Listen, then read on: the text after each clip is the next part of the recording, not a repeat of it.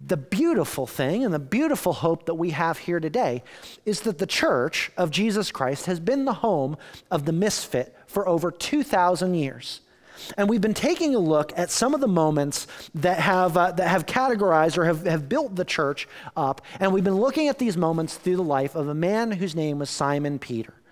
And Simon Peter, I love this guy. He's always the first guy to speak up. He usually gets it wrong when he does. But there are these brilliant moments that he has where he gets it right. And we've been looking at some of these moments in his life, because if there's ever a guy to be classified as a misfit throughout Scripture, this is the guy to call a misfit. But we see that God does some beautiful things through his life as he finds his fit in Jesus first. When we started out, we saw the very beginning of his experience and his interaction with Jesus. There is this moment where Jesus comes to him, gets in his boat, and asks him to follow after himself. Now, following that experience, Jesus, knowing that this guy he's completely ill-equipped for the task. He's completely ill-equipped to follow him. He's too old. He's too old to do something new with his life. He's too young to be influential. He was established in his career. But Jesus, knowing all of these things, says, hey, I know you, and I want to give you a better way if you just follow me. And that's the same invitation that he gives to you and I. That even in our place where we feel like we are the most misfit of a person, that Jesus wants to step into our situation and calls us to follow him. But he always calls us to leave a different way than when he finds us. After that, we looked at this moment where Jesus' public ministry, it's starting to take off, and there are miracles that are happening, and people are being fed, and wondrous signs are happening, and the people love it. They want more and more of the Jesus experience. They wanted to control Jesus. They wanted to know what's next. What's he going to do this time? How is he going to blow our mind this time? But Jesus, fully aware of what's going on, he wouldn't be controlled. But much like the crowds, we have this history. We have this history of bringing our house rules to the table. They're things that we've created. Maybe they're good-intentioned things that we bring to the table of church, and we bring to the table of our relationships, and we even bring them to Jesus and say, hey, you have to fit in to my house rules. I used the illustration a couple of weeks ago. It's like the game of Uno. Anybody ever play the same game of Uno twice? No, because everybody plays the game with their own set of rules. And so these are like house rules. And so these are the things that we bring to the table, and we like our house rules. But we bring those things to the table with the intention of controlling the experience rather than finding out what it is that God himself would call us to in the midst of our experiences. And remember the words that Simon Peter said to Jesus when Jesus asked, do you want to leave too? Do you want to be done with this? Simon Peter's proclamation was, Jesus, where would we go? Only you have words of eternal life. And if this is true, then it's his rules and it's his way. Well, if you've been tracking along with us for the last couple of weeks, we started out by saying that we're going to find where in the end of the series, the end game or the end goal with the series is to find the place where you fit and where I fit within this thing that he calls the church. And if you've been tracking along with us, you're probably wondering, what does any of that have to do with where I find my fit? And I'm glad that you asked. And if you didn't ask, I'm going to ask for you. And I'm going to respond and say, excellent. We're going to get there eventually. But we have to lay some of these groundworks before we get to that, because they're the things that give us good perspective. If you have missed out on the last couple of weeks of this, I would really encourage you. Go online to ecwesleyan.net. There's a little tab that says Listen Online. Click that. You'll be able to find our We Fit messages on there. And if you want extra bonus credit, because some of you guys are like cool in school for that. Go to ecwesleyan.net/wefit, and there are actually questions and discussion guides that are on there for you to have with your family or get together with a group of friends. Here's the deal, guys. I want you to engage in this so that you find your fit within the church. And I promise you that you will get out of this what you put into it. So before we launch into where we're going to be this morning, before we look at what Jesus has called us into, we first have to look at box art. Let's pray. Heavenly Father, we thank you for this moment that we have here together. It's a short period of time, and Jesus, only you are the one that has words of eternal life. And so, God, I ask that you take my words, the things that I'm about to speak. God, would you use them in a powerful way, not because it's me saying them, but simply because I'm talking about you and talking about your word. God, would you set aside this time with us as one that we can look to as a milestone moment in our life and our relationship with you. We love you. It's in Jesus' name we pray. Amen. How many of you have ever put together a puzzle? A good number of you have put together puzzles in your life. How about, have you built something with a set of instructions? Have you built anything with a set of instructions? How about watched a YouTube video on how to do something? I love that. Like, what did we do before the internet, right? Like, we actually have to seek people out that have wisdom with these things. Or, yeah. With those things with instructions, if you've never built anything before, you needed that set of instructions. It shows you the tools that you need. It shows you the pieces that you need and how you put those things all together. Otherwise, we could get really, really creative with stuff and we might create something with it. But otherwise, we have like a pile of materials. We have a couple of boards and some bolts and some screws and some washers and some little doomy jangers. I don't even know what they're called. I made up my own name for them though. These little doomy jangers that they go somewhere in there. We don't know. But then we have instructions that tell us how to put these things together and the right order in which we put things together in. Like a puzzle. Have you ever tried to put together a puzzle that you haven't had the right picture? Or you've had a couple of people, you've tried to put together a puzzle without knowing what the picture is. It's really, really challenging to do that because the box art, whether it's something that you're building, whether it's a puzzle or a piece of furniture or whatever it is, the box art tells you what the end result is supposed to look like, right? And the instructions or the picture gives you the goal of what you're aiming for and gives you sometimes the step-by-step of how to build. With a puzzle, where's the first place we start with puzzle pieces? We find the border, right? We try to find the edge pieces. We try to find the corner pieces because we know that there are fewer of those than the things that they're going to be in the center. Well, for the sake of continuity in this, in order for us to understand where we find our fit, we have to understand the picture first. We've got to look at the box art. And so to get that picture, we're going to be looking at, over the next couple of weeks, the 4 operating parameters. For the sake of continuity, we're going to look at the 4 borders that are the church. Now, I've got to tell you something. These 4 boundaries are so important that everything that we do has to. We can't do anything outside of those boundaries. Anything outside of that, and I'm usually the type of guy, I like coloring outside of the boundaries. You give me a coloring book, I will create a brand new picture than what's in the coloring book. This isn't that type of thing here. We have operating orders. We have operating parameters, and we have to, if we're going to be the church, we have to stay within those boundaries.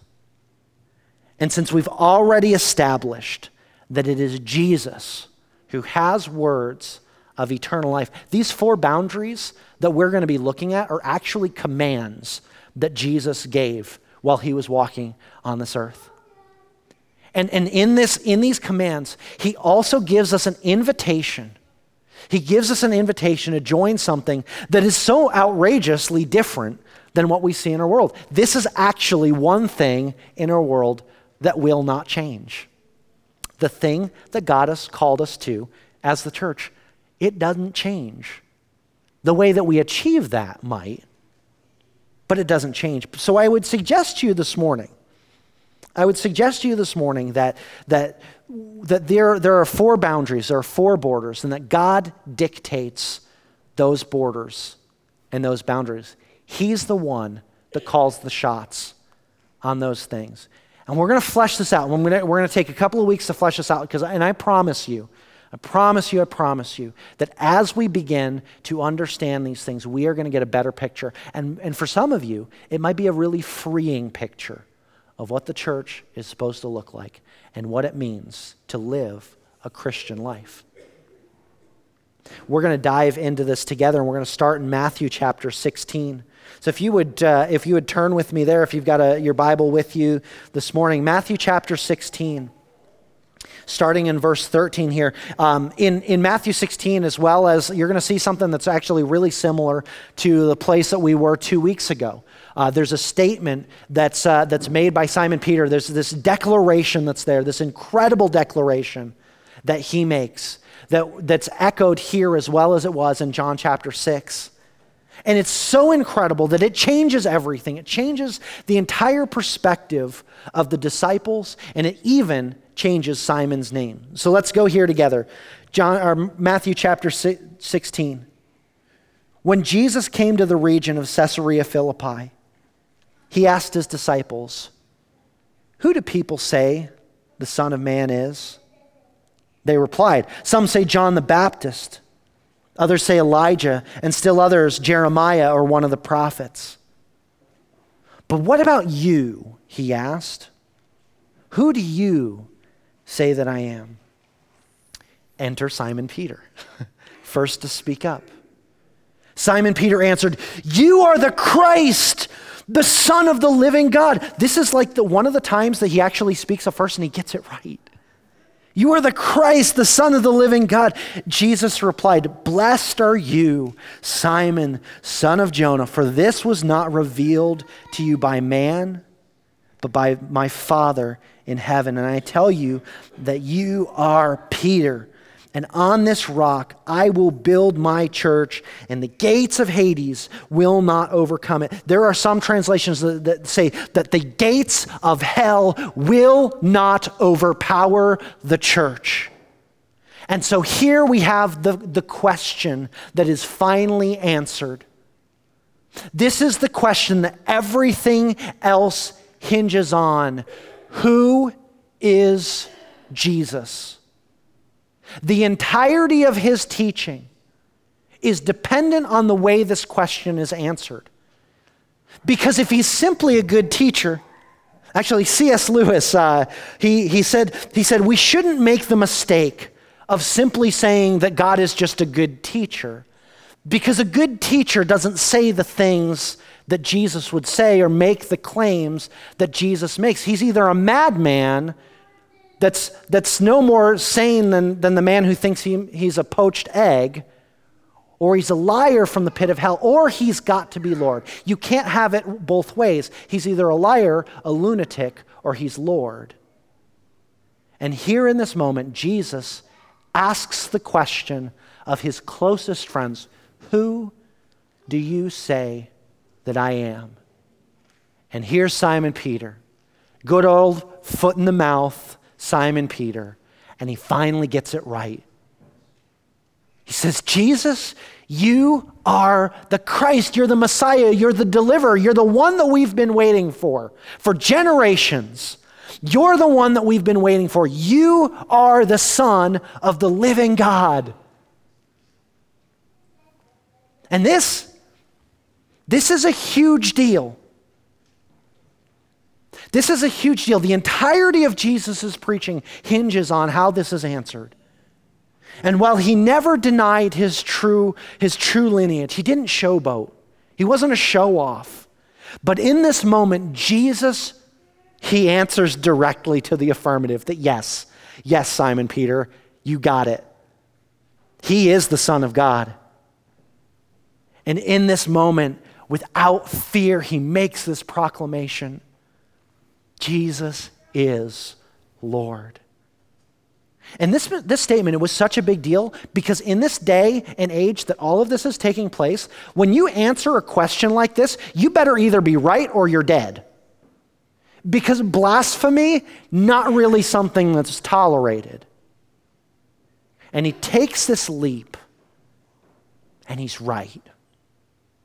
And Jesus, he confirms Simon's assumptions. And Jesus, the only one who can speak our true name, gives Simon his new name, Petros in the Greek, or Cephas in the Aramaic, Peter in the English. And Jesus continues his mastery over the moment, not only in the name that he gives, Petros, meaning rock, solid, firm, but he continues speaking and says that on the rock, or the foundation of this proclamation, that he would build his church, and the gates of hell will not stand. They will not be able to stand against it. Jesus not only uses the name that he gave to Simon, but he also uses the proper word to talk about how he's going to establish his church. It's going to be rock solid. And Peter's over in the corner saying, like a rock. Not really. I would have been the guy to do that that day. But Jesus says, on this foundation, my bride, my warrior bride will stand, and she will stand firm because she knows who her bridegroom is. So how do we get from here? How do we get from this statement to our border? There's not really a command in here, is there? I did say that there were commands of Jesus, right? Got to be consistent, if nothing else. Well, in order to fully appreciate what's going on here, you actually have to skip a couple of chapters in Matthew and go to Matthew chapter 22. And here is a place where Jesus gives us the borders of this puzzle that we fit into, and it's the top and the bottom. It's the ceiling and the foundation. These two things. To a direct question about the greatest commandment, Jesus had people that were always trying to trip him up. They were always trying to catch him in a trap, to say something that was out of line or out of place. And Jesus is brilliant. And he was asked, what is the greatest command from God? And Jesus replied, love the Lord your God with all your heart, with all your soul, and with all your mind. This is the first and the greatest commandment, and the second is just like it. Love your neighbor as yourself. All the law and the prophets hang on these two commands. Everything hinges on these two things. Everything. The entire scope of everything that the Jewish people followed up until this point, the words of prophets that came before them, the laws that they lived according to, all of the law and the prophets are summed up in these two things. Love God, love people. Next week, we're going to talk about love people, because we have to unpack this first question, which is, if we are commanded to love God, what does it mean to love God? Now, we could say, oh yeah, I love God, that's great. Talk is cheap, though. Talk is really, really cheap. There's a deeper question that we have to ask in order to be able to answer that question. And that's the question, who is God? If you're in church here this morning, I imagine that you have some concept of who God is.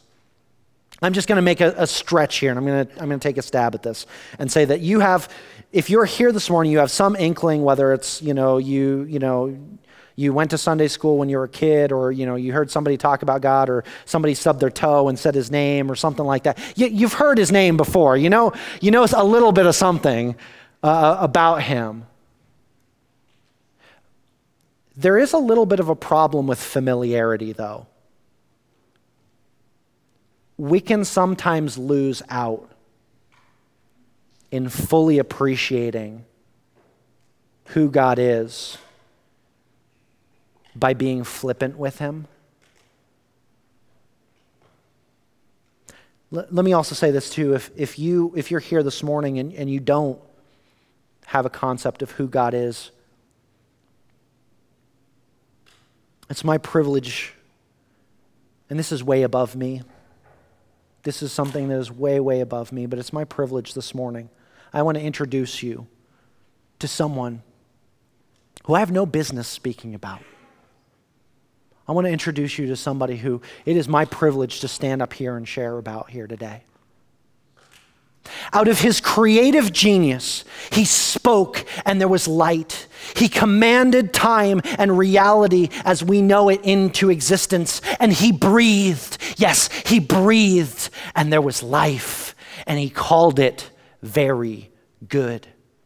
He set into motion the laws of nature that would govern this new order with the greatest precision fathomable. Did you know that this ball of dirt that we are hurling through space on is traveling at just the right speed and just the right distance from the star that he saw fit to place us near to sustain the life that he breathed into? Any faster and we would be hurled about, any further away and we would freeze, any closer and we would burn.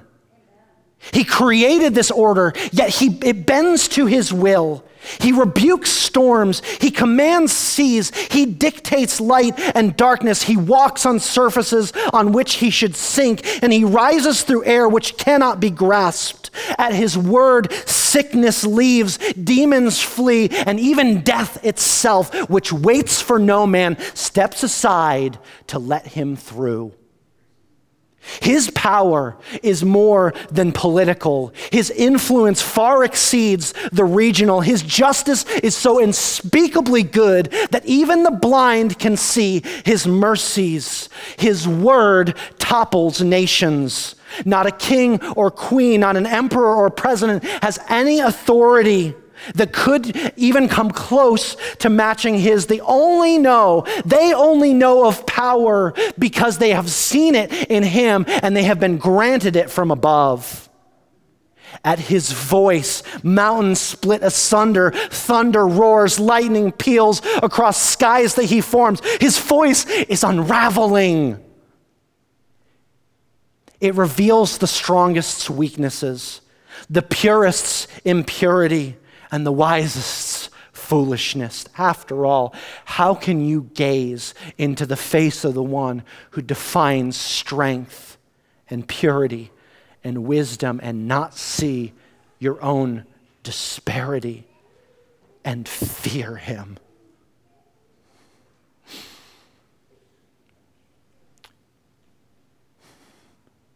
Friends, I am overwhelmed to think of who he is,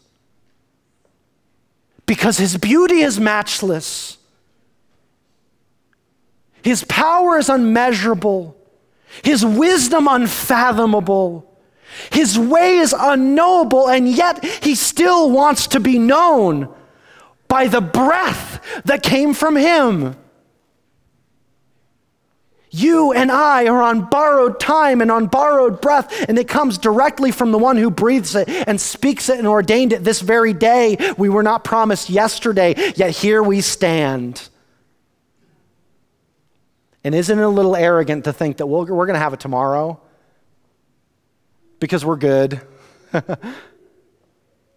Who is he?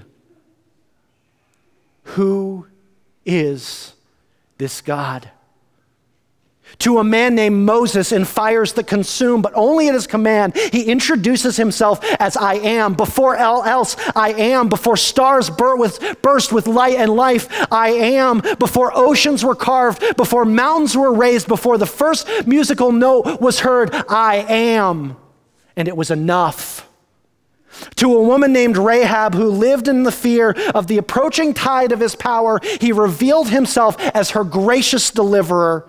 To a man named Job who lost health, family, and prosperity, he revealed himself as the supplier of every need. To a woman named Hannah whose cultural value was measured in her inability to procreate, he revealed himself as comforter. And to a man named Simon Peter, whose identity was found in his work and in how he could contribute to his community, he revealed himself as Jesus Christ, as the only one who is the speaker of the words of eternal life, the Son of the living God. I wish I could describe him to you. He's indescribable.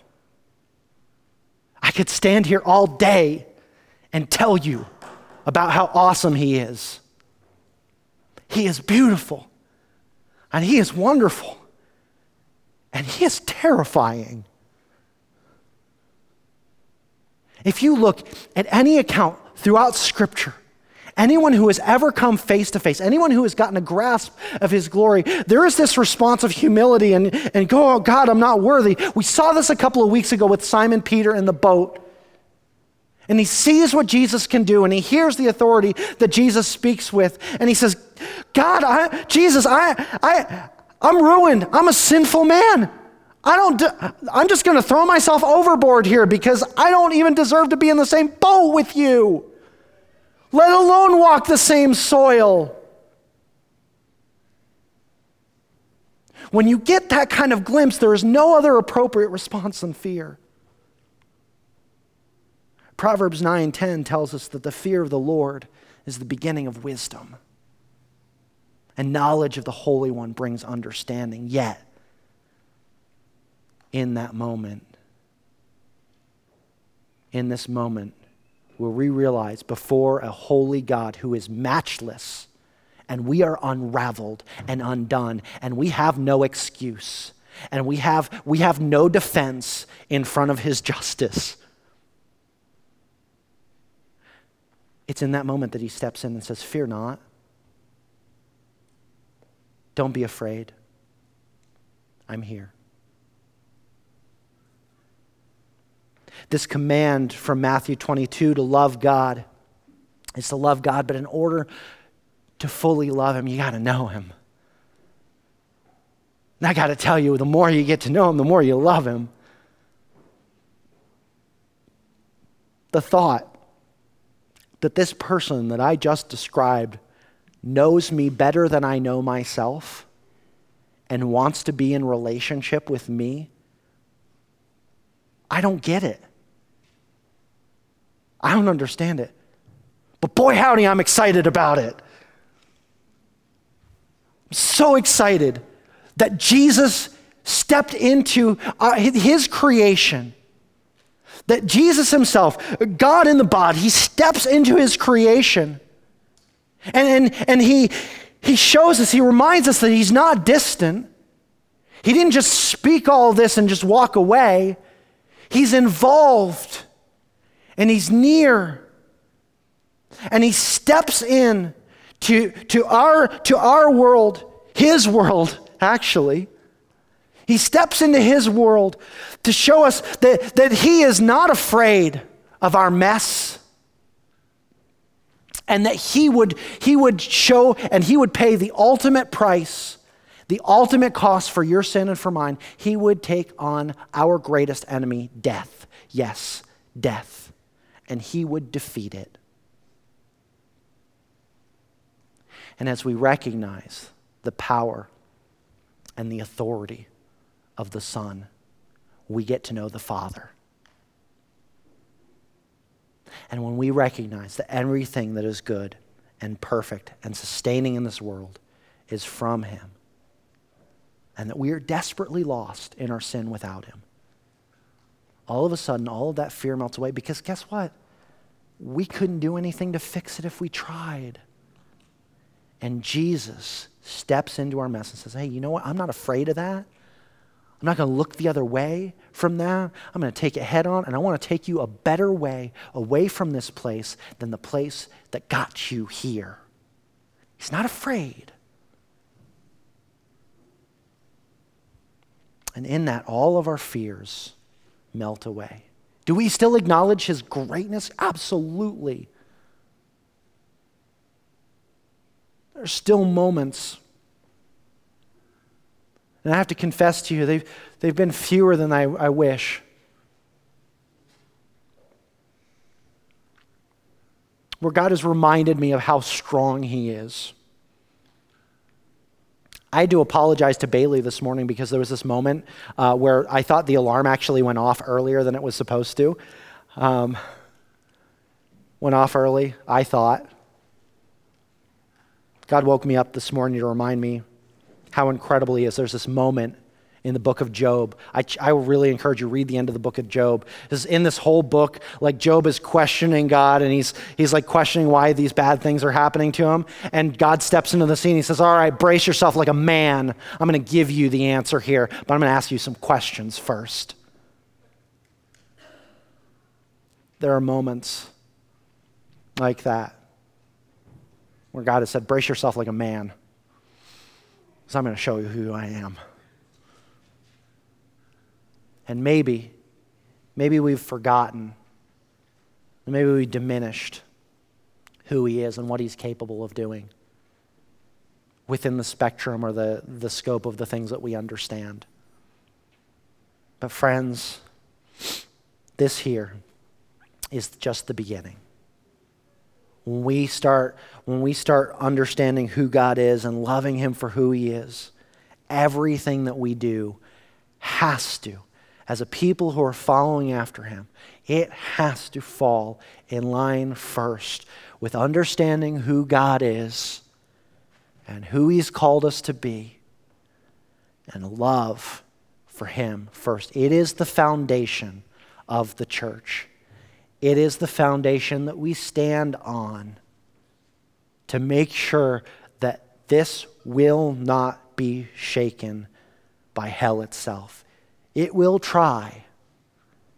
It will fail. I've read the end of the book, spoilers.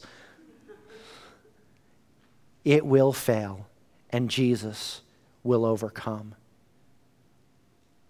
So this is where we start to find our fit as the church.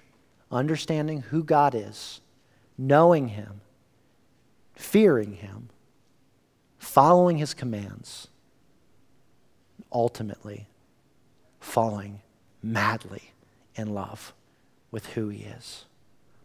Would you stand with me and pray as I invite the worship team up?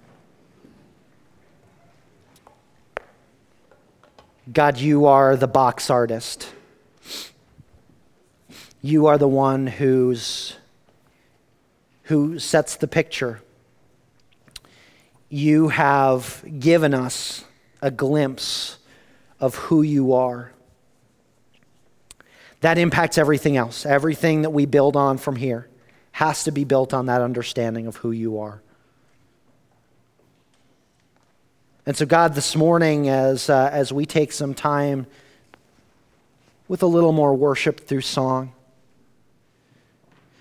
maybe for some of us this morning, we need to take some time. Maybe it's kneeling at a pew. Maybe it's coming to an altar and praying together with friends. Maybe we haven't quite acknowledged who you are. Maybe we've just been satisfied with Jesus' light. But we haven't really taken the time to think about your majesty and your wonder and your power. Maybe we haven't feared you. But God, I pray that we would learn who you are. Not that fear would drive us away from you, but it would drive us to you. God, you have such a great depth of love for us. So God, would we be met by you this morning? We love you. We pray these things in Jesus' name. Amen.